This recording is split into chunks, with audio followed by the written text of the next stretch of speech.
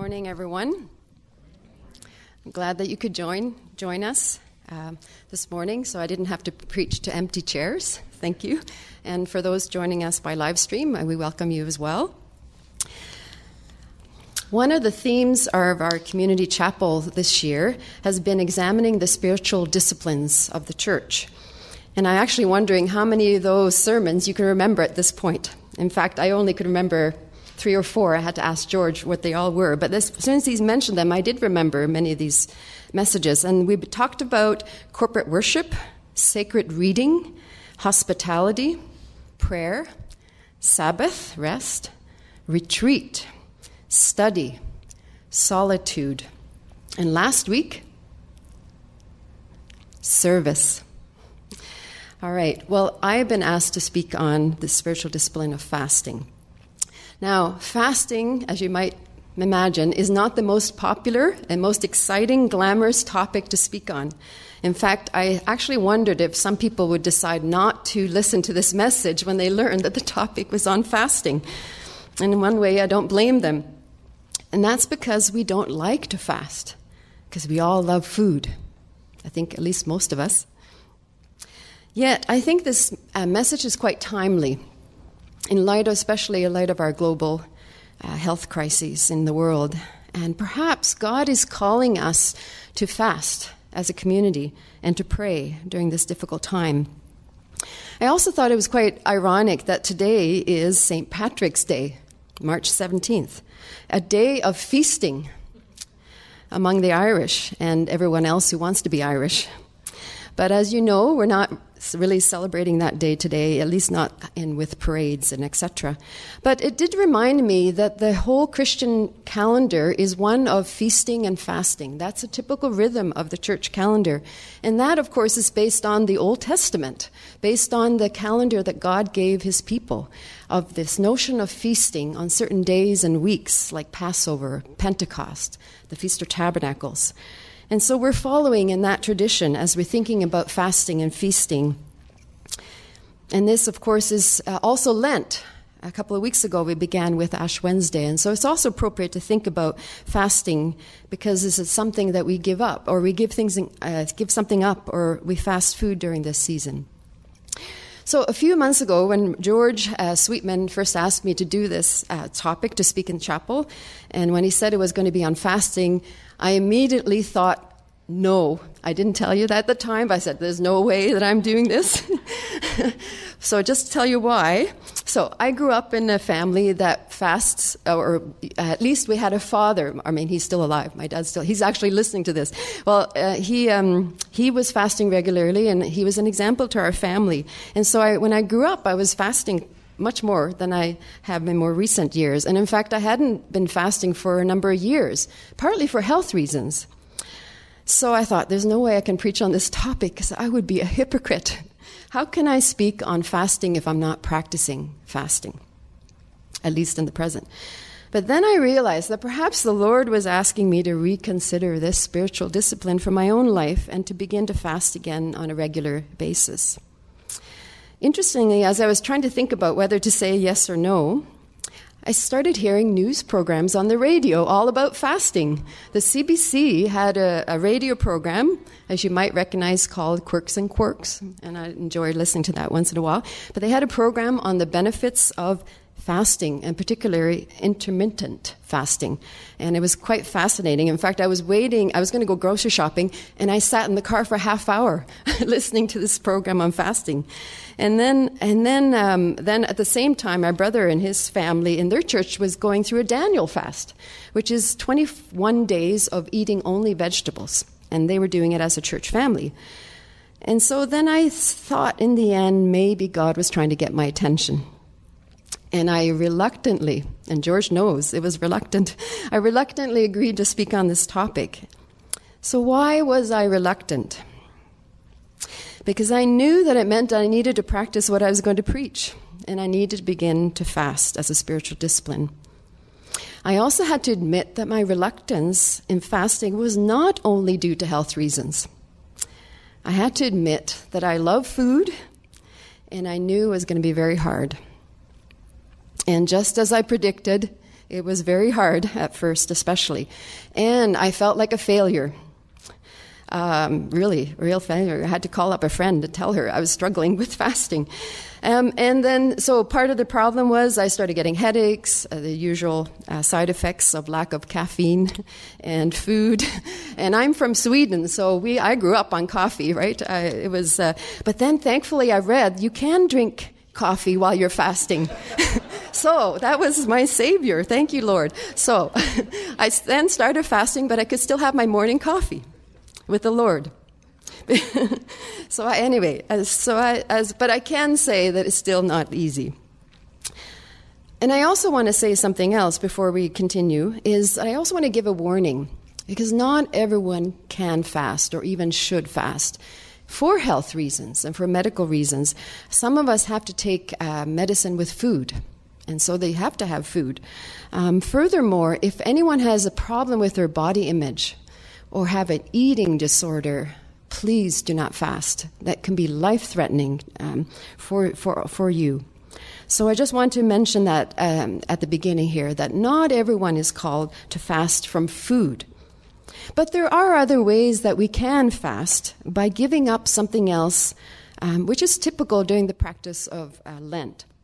So, for example, I know people who will give up being on Facebook or social media during Lent, or they'll stop watching TV or sports, or they'll stop eating certain foods like chocolate or chips or something, junk food or desserts or anything like that. So people pick different things to give up and it's supposed to be something that's hard, so it's a sacrifice. I have good friends of mine, when they were raising their teenage boys, one of the things they had was something called the unplug 1 day a week. And that meant for their family, no electronic devices for 1 day a week, which meant no online, no computer, no TV, no video games, Xbox, everything. It was a Sabbath rest from electronic devices. I think that we would find that harder than giving up food. In our society today, we really are addicted to our phones, right? Or other aspects. And I think maybe that's something God might challenge some of us, to give up some time on our electric device to spend time with the Lord. Richard Foster wrote in his book, Celebration of Discipline, that fasting reveals things that control us. Fasting reveals things that control us. And I think that's very true. It reveals what controls us, what's addictive for us, or addictive behavior, something that we're dependent on, even if they are good things in themselves. We become aware of our cravings. My craving for coffee. So if we cannot fast food, perhaps we can give something else up that is important to us so we can spend time with the Lord and to have time for acts of service and compassion. So in this message, I want to briefly consider what Scripture has to say about fasting. What do we learn about fasting from the Bible? Why do people fast, and when do people fast? Interestingly, there's only a few set days in Scripture that occur annually when people were fasting. And the main one is the Day of Atonement, Yom Kippur in the Hebrew Bible. In Leviticus 23. It was observed once a year for a purpose of repenting of one's sin, and it was a 24-hour fast from food and drink, and it also was a Sabbath day, so you were not supposed to work. Later on, we find that the Jews established another day for fasting, and that's to commemorate the destruction of the temple by the Babylonians initially, and we see that reflected in Zechariah chapter 7, 5, and 6. Then later on, the Jews also commemorate the second destruction of the temple by the Romans. And that day is still celebrated on the 9th of Av, which falls in our summertime. In the Bible, we also see that fasts vary in length. Most of them are actually only 1 day. But there are a few examples of 3 days. Esther, for example. There's 7 days. There's 21 days, the Daniel fast that I mentioned, and there's 40 days, Moses and Jesus, which are wholly exceptional fasts. We also see a fasting is accompanied by worship, prayer, and seeking the Lord. Anna, the prophetess, in Luke's Gospel, chapter 2, she came to the temple and fasted daily by prayer and fasting. Majority of the examples of fasting described in Scripture actually happen occasionally rather than regularly. In fact, they happen in response to something serious, something urgent, or a crisis of some kind, responding to exceptional circumstances like we're experiencing today. In preparation for this message, I started reading books on fasting. I always do research. I am an academic after all. So I read Scott McKnight's book on fasting, and I highly recommend it. It's a very profound read. And his main argument, or one of his main arguments about fasting, is the following. Fasting is the natural, inevitable response of a person to a grievous, sacred moment in life. I'll read that definition again. Fasting is the natural, inevitable response of a person to a grievous, sacred moment in life. So, for example, when we receive bad news, or we're perhaps in shock in some sense, it's actually natural to lose our appetite. It's actually a natural bodily response that we don't want to eat. We lose our appetite. And so McKnight describes this as an inevitable response to something very serious. So when we look at scriptures, it is true that that is a common practice when people fasted. It was in response to something very serious, grievous at the time. So I would like to spend the rest of our time together just to look at some examples of when this was occurring in Scripture. So first of all, in the Bible, we see that people fast when they're grieving, when they're mourning when someone has gone away or when someone has died. In 2 Samuel 12, we actually read about David fasting when he learned that his son was about to die, and he was fasting and praying that God would spare his son. Then in 2 Samuel 1, we also see David grieving and mourning and fasting when he learned that his friend Jonathan and then King Saul had died. He fasted and prayed. That was his natural bodily response. It's also interesting that Jesus connects mourning with fasting.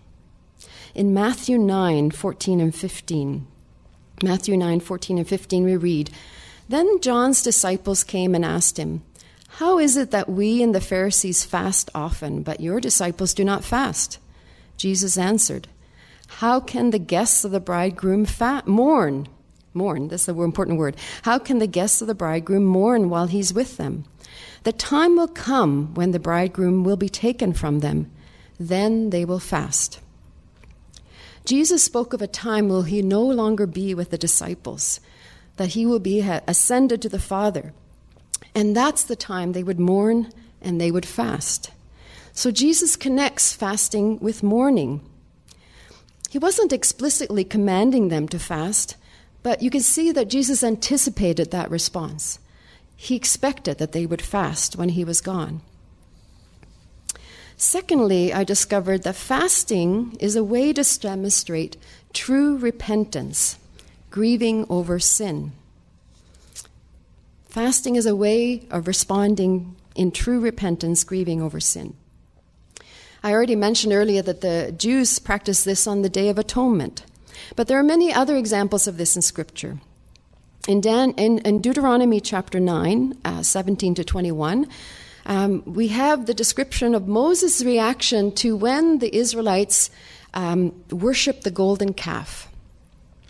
And when that happened, as you know, he got very angry and he broke the Ten Commandments, the tablets, and he fell on his face before God and he fasted and prayed, and it says for 40 days and nights, crying out to God, interceding that God would have mercy on his people.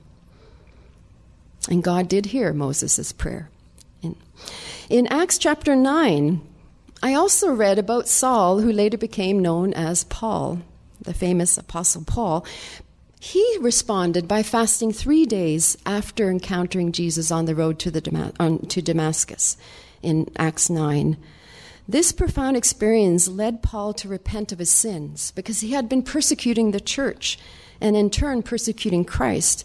So he was expressing his grief over his sin by fasting. Paul had had a sacred encounter with the Christ, and that led him to fast and pray. Thirdly, we see in Scripture that fasting happens when there's a national crisis or some kind of threat to the nation. And of course, there are many examples of this as well in Scripture.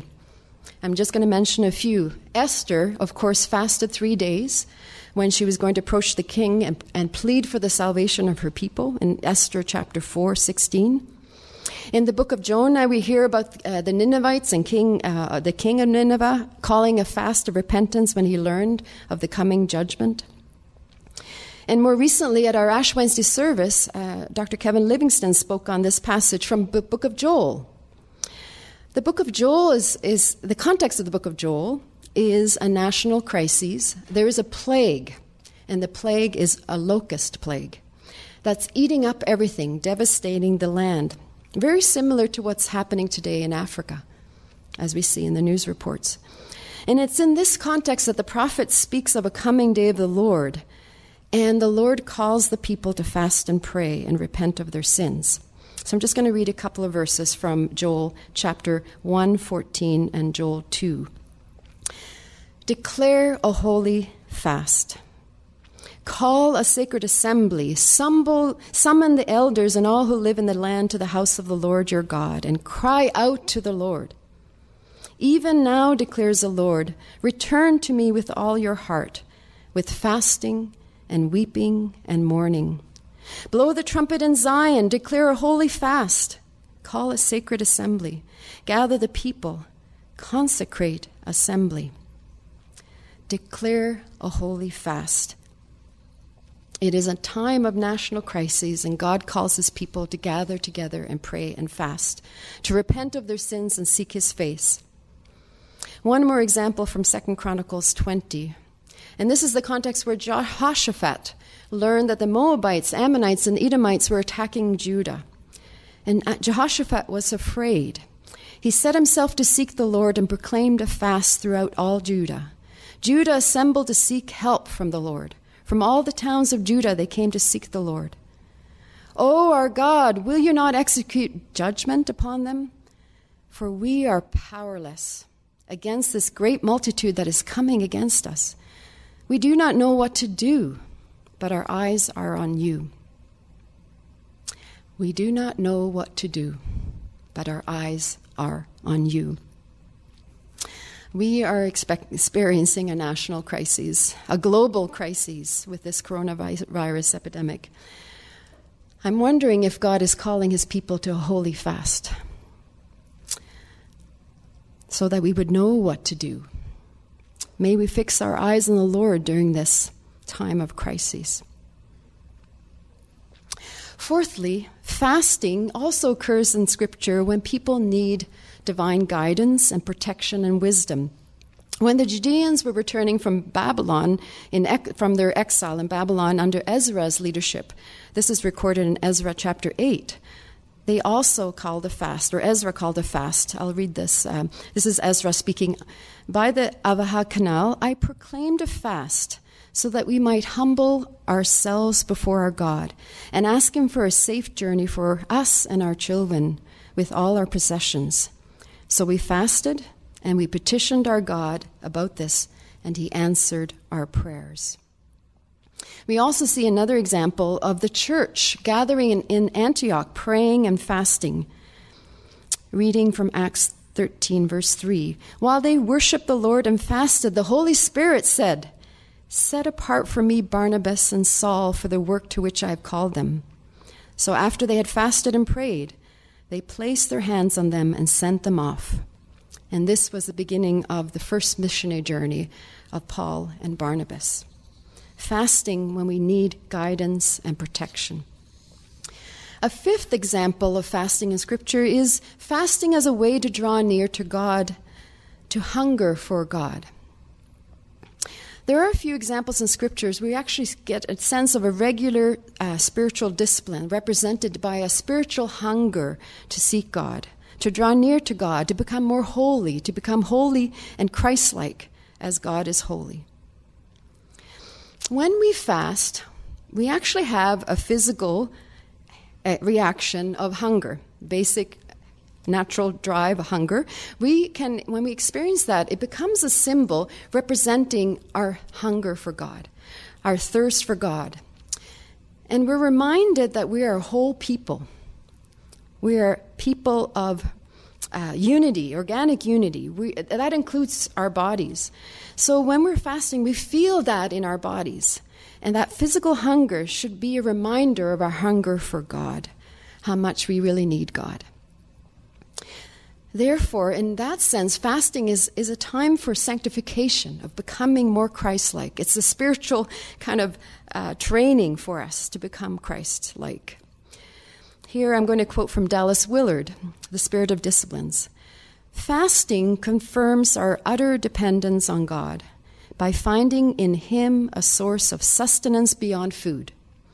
Fasting confirms our utter dependence upon God by finding in Him a source of sustenance beyond food. It's very true. Now, there is a hint of this regular type of fasting in what Jesus said about fasting in Matthew chapter 6.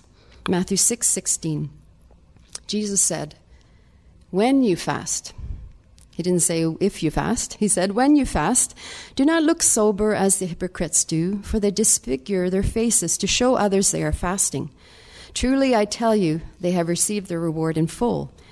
But when you fast, put oil on your head and wash your face, so that it will not be obvious to others that you are fasting, but only to your Father who is unseen, and your Father who sees what is done in secret will reward you. Again, Jesus is not explicitly commanding fasting, but again, he seems to expect it when he says, when you fast. We also know that Jesus himself fasted. He fasted 40 days at the beginning of his ministry.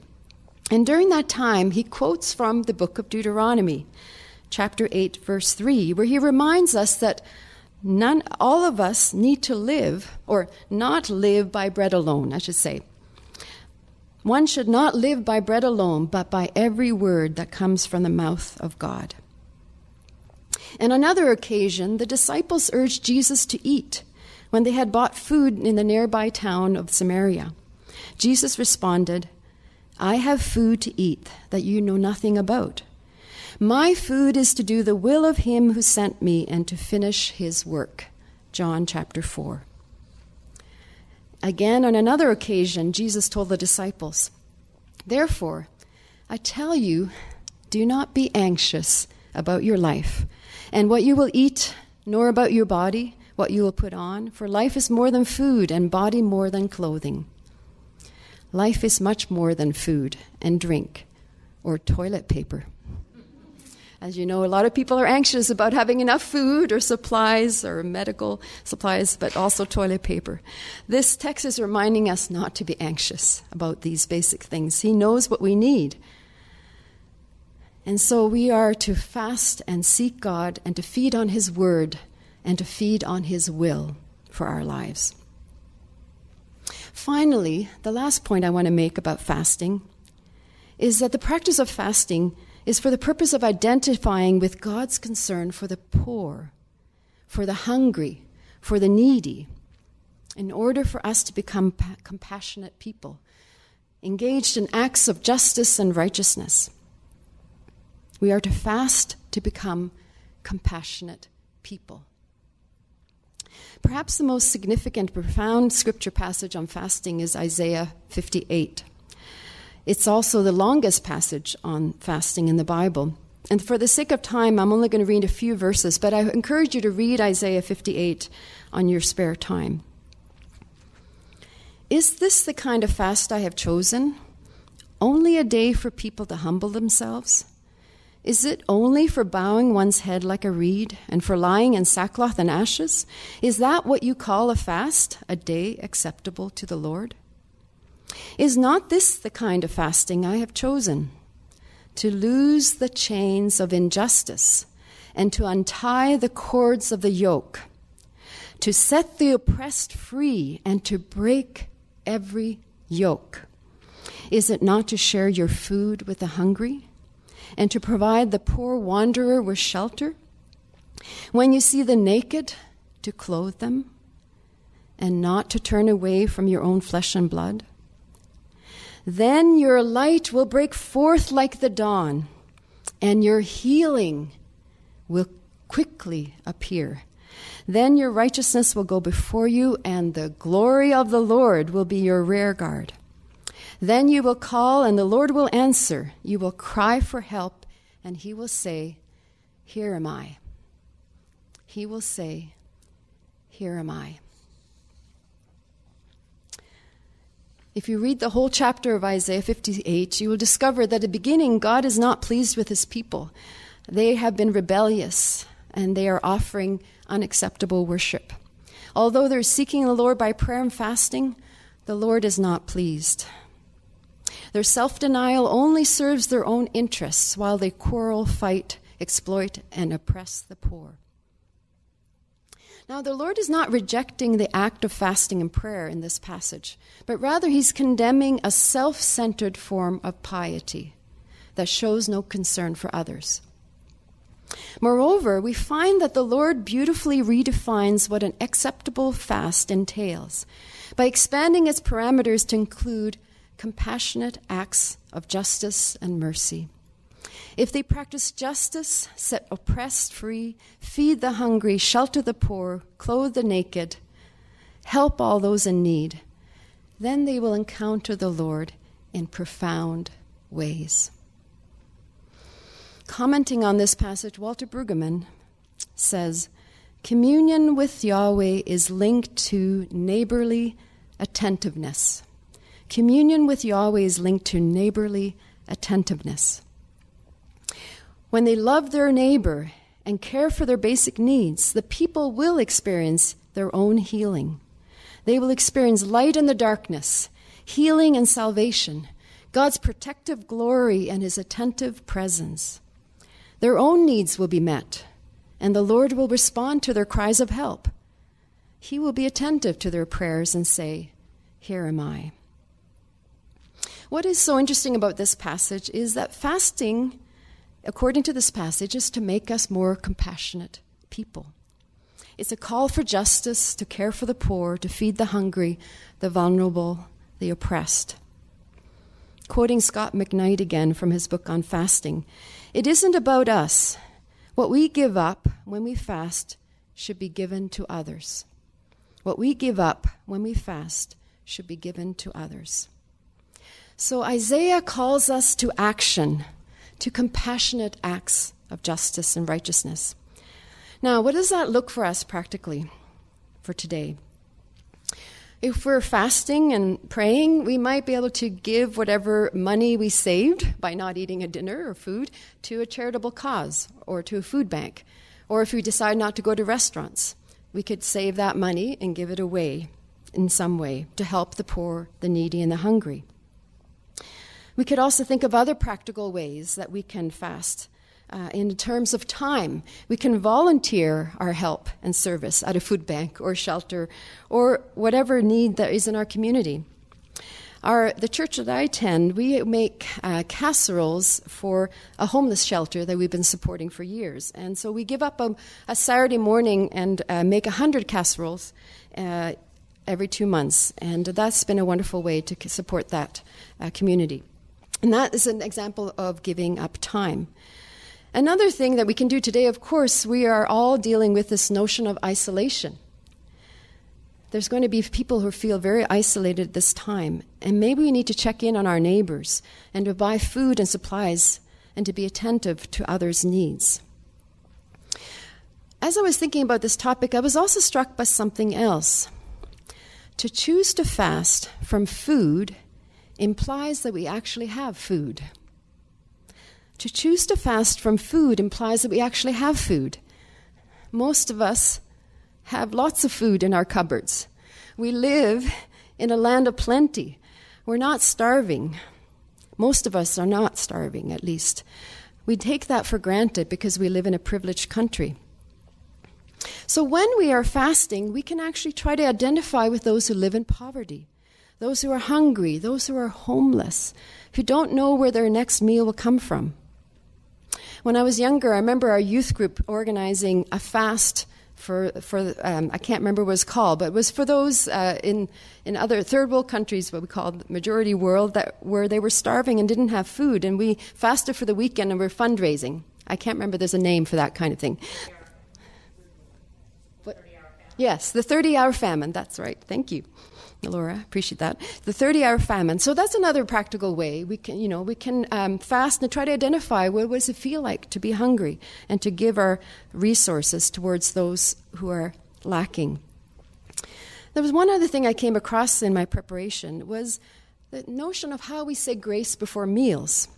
And I came across this grace that was quite profound for me. I had not heard it before. Bless this bread, Lord, and provide bread to those who hunger, and provide hunger for justice for those who have bread. Bless this bread, Lord. I'll say that again. Bless this bread, Lord, and provide bread to those who hunger, and provide hunger for justice for those who have bread. Bless this bread, Lord. May we become a people who hunger for justice, just as we hunger for bread. In conclusion, I want to remind us all of Scott McKnight's definition of fasting. Fasting is the natural, inevitable response of a person to a grievous, sacred moment in life. We're certainly living in a grievous and difficult moment in life. But this grievous moment can become a sacred moment. It is sacred because it can lead us to a profound encounter with the Lord and a profound encounter with each other. It can lead us to our knees to seek the Lord through fasting and prayer. 2 Chronicles 7:14 says, "If my people who are called by my name will humble themselves and pray and seek my face and turn from their wicked ways, then I will hear from heaven. I will forgive their sins, and I will heal their land." One of the lines in our Canadian national anthem says, "God, keep our land glorious and free." Maybe we should also pray, "God, heal our land," so that we may experience true freedom and forgiveness of sin and Christ's salvation. We long for the day when Christ will return and make all things new. So is God calling us to practice a holy fast? To seek the Lord on behalf of our neighbor, our land, our world? What is God calling you and I to do in this time of uncertainty? During this Lenten season, may we be driven to our knees in prayer, and for some of us, also fasting. And then may it lead to practical action.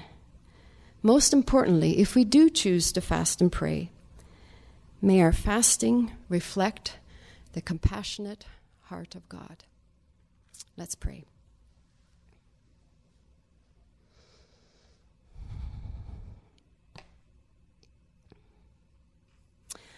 Lord, we do pray that our hearts would reflect your heart of compassion for justice and righteousness. And we pray that as we hunger for food, we will also hunger for you. In Christ's name we pray. Amen.